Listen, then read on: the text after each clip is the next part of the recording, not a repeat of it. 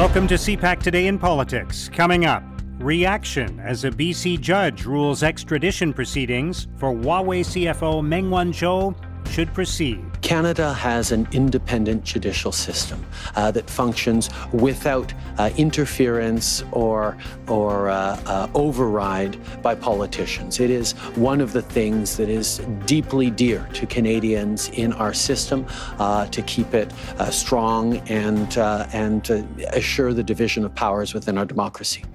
China doesn't work quite the same way and don't seem to understand that we do have an independent judiciary from political intervention. Pressure on the government to respond to a scathing report on some of Canada's long-term care homes. I don't even know the right words for it. Like the horrific details of what the military outlined when it comes to seniors, it's appalling.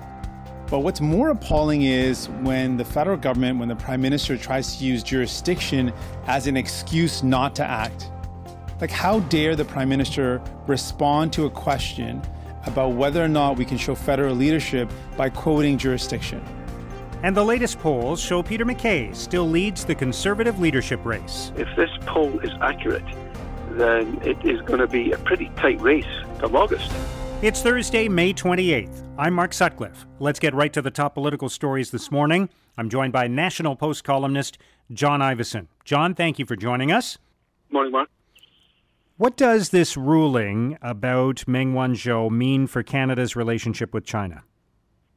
Well, the Global Times, which is a kind of mouthpiece for the Communist, English language mouthpiece for the Communist Party, had said that Canada-China relations would deteriorate to the worst ever as a result of this decision.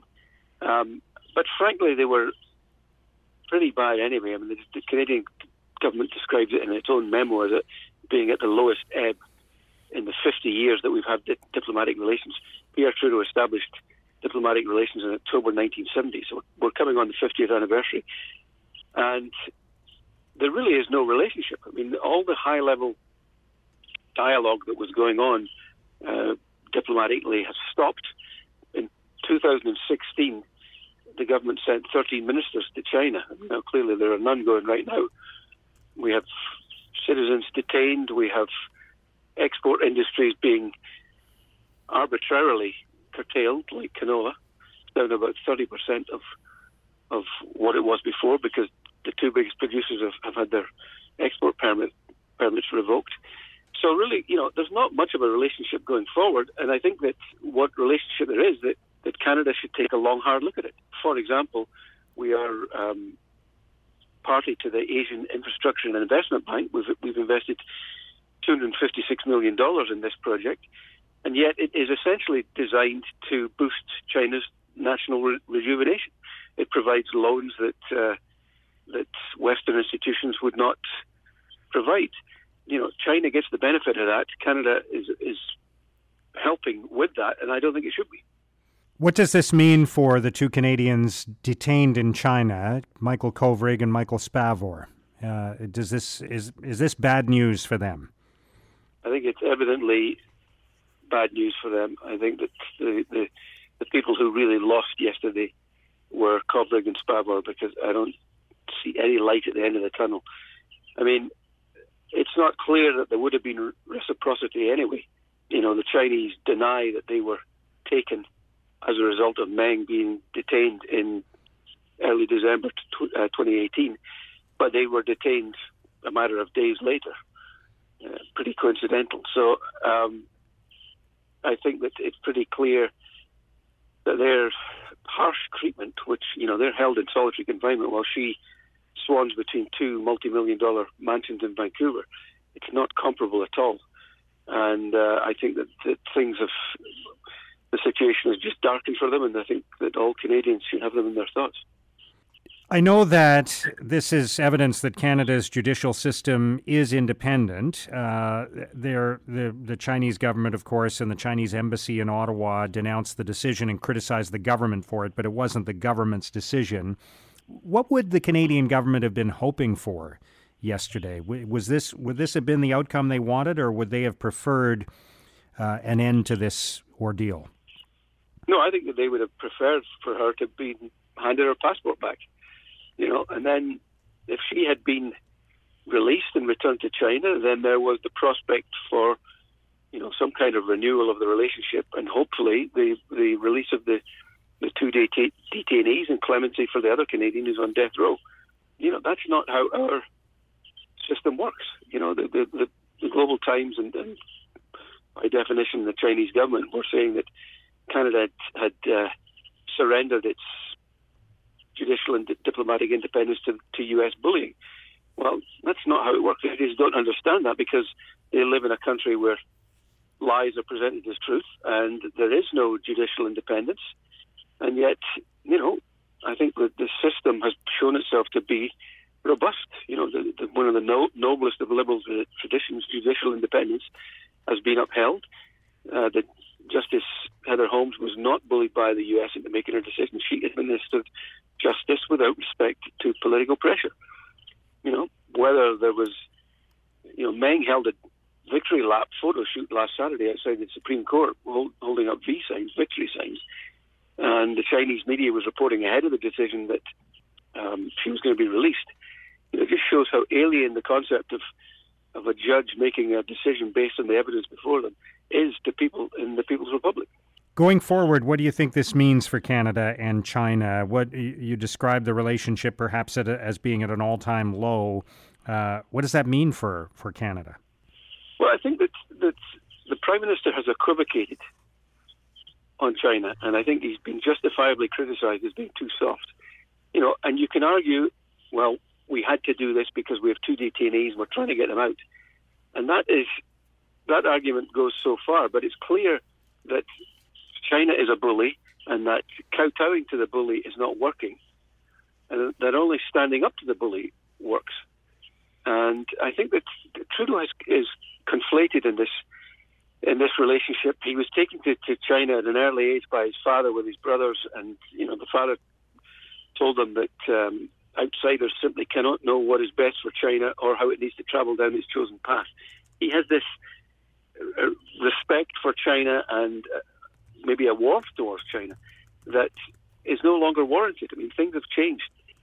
Xi Jinping has got it seems, an expansionist view of China's national rejuvenation, and all of its values are completely at odds with the values that Canada holds dear. And I don't think that you can flirt with that regime. I think that the only way that it can be dealt with is by standing up to it and limiting your exposure to it. And in Canada's case, the first two steps would be blocking Huawei's involvement in Canada's 5G network and withdrawing from this Asian Infrastructure and Investment Bank.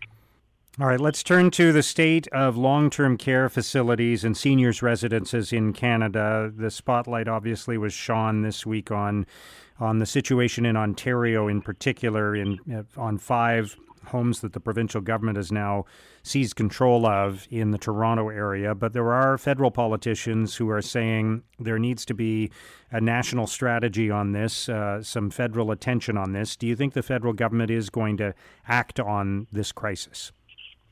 I don't think there's any role for the federal government here. I mean, this is a provincial area of jurisdiction. It clearly needs swift action and quite possibly a public inquiry. I mean, the ownership structures of the worst homes, they were all for profit. I mean, there is a mix of for profit and municipally owned and not for profit.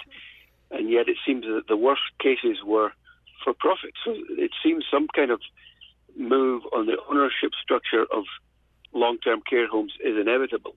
But I don't see a role for the federal government here. I mean, national standards and national strategy, it sounds popular and populist, but this is a health issue, and it's really a provincial issue to solve. Let's talk about the Conservative leadership race. There are polls that show that Peter MacKay is still ahead of Erin O'Toole, but doesn't have enough support necessarily to win on the first ballot. What's your sense of where things stand as we head into the final phase of this race? Very soon people will be able to send in their mail-in ballots, and we'll have an outcome in late August, presumably. But what's your sense of, after everything that's happened, where things stand right now? My sense is really of antipathy. I mean, it really is a dull race. McKay is winning it almost in spite of himself. He put out a jobs package the other day, which was pretty much a retread of a whole bunch of old ideas. None of them particularly exciting. Some of them were worthy, trying to push through some kind of strategy on interprovincial trade, long overdue, and many people have tried it. It probably should be tried again. But there seemed to be a basic lack of understanding about the crisis that we're facing. I mean, the jobs crisis we're in is centred on the service industry, and it's centred on women who have been worst hit by this. Particularly women in low-paying jobs. There was nothing really in there to cover that. There was no childcare proposals. There was no suggestion of how we're going to reinvigorate service industries like the restaurant industry, for example. This jobs program could have been drawn up at just about any time, and didn't really seem to take cognizance of this particular circumstance we're in. So I have not been impressed with McKay's campaign at all, and yet this Main Street poll suggests that 45% of decided respondents are going to vote for him, compared to 36% for Erin O'Toole, 11% for Leslyn Lewis, and 7.4% for Derek Sloan. Where it gets interesting is on second ballot. I did kind of some back-of-the-envelope calculations. It suggests that O'Toole holds a 5-point lead over McKay on second-choice options, winning the backing of nearly 40% of Lewis's backers and nearly 20% of Sloan's supporters. When you add all that together, if you had a turnout somewhere similar to the 150,000 who voted last time, McKay just about squeaks over the line.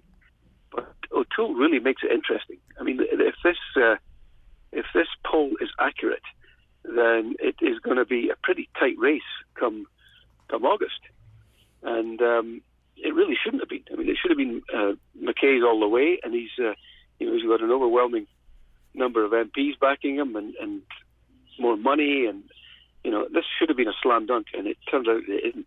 All right, John, great to have your comments today. Thank you very much for joining us. Thank you, Mark. Have a good day. That's John Ivison of the National Post. China doesn't work quite the same way and don't seem to understand that we do have an independent judiciary from political intervention. Now, here's what political columnists and commentators are writing about today. In an editorial, the Toronto Star argues China must understand our courts don't serve the government. The Star writes, Wednesday's ruling in the Meng Wanzhou case is politically inconvenient, but that's what sometimes happens when courts are independent of political authorities. It's called rule of law, a concept foreign to China's Communist Party and its mouthpieces. It would be a lot easier if Canada's courts would just do whatever made things easiest for the government.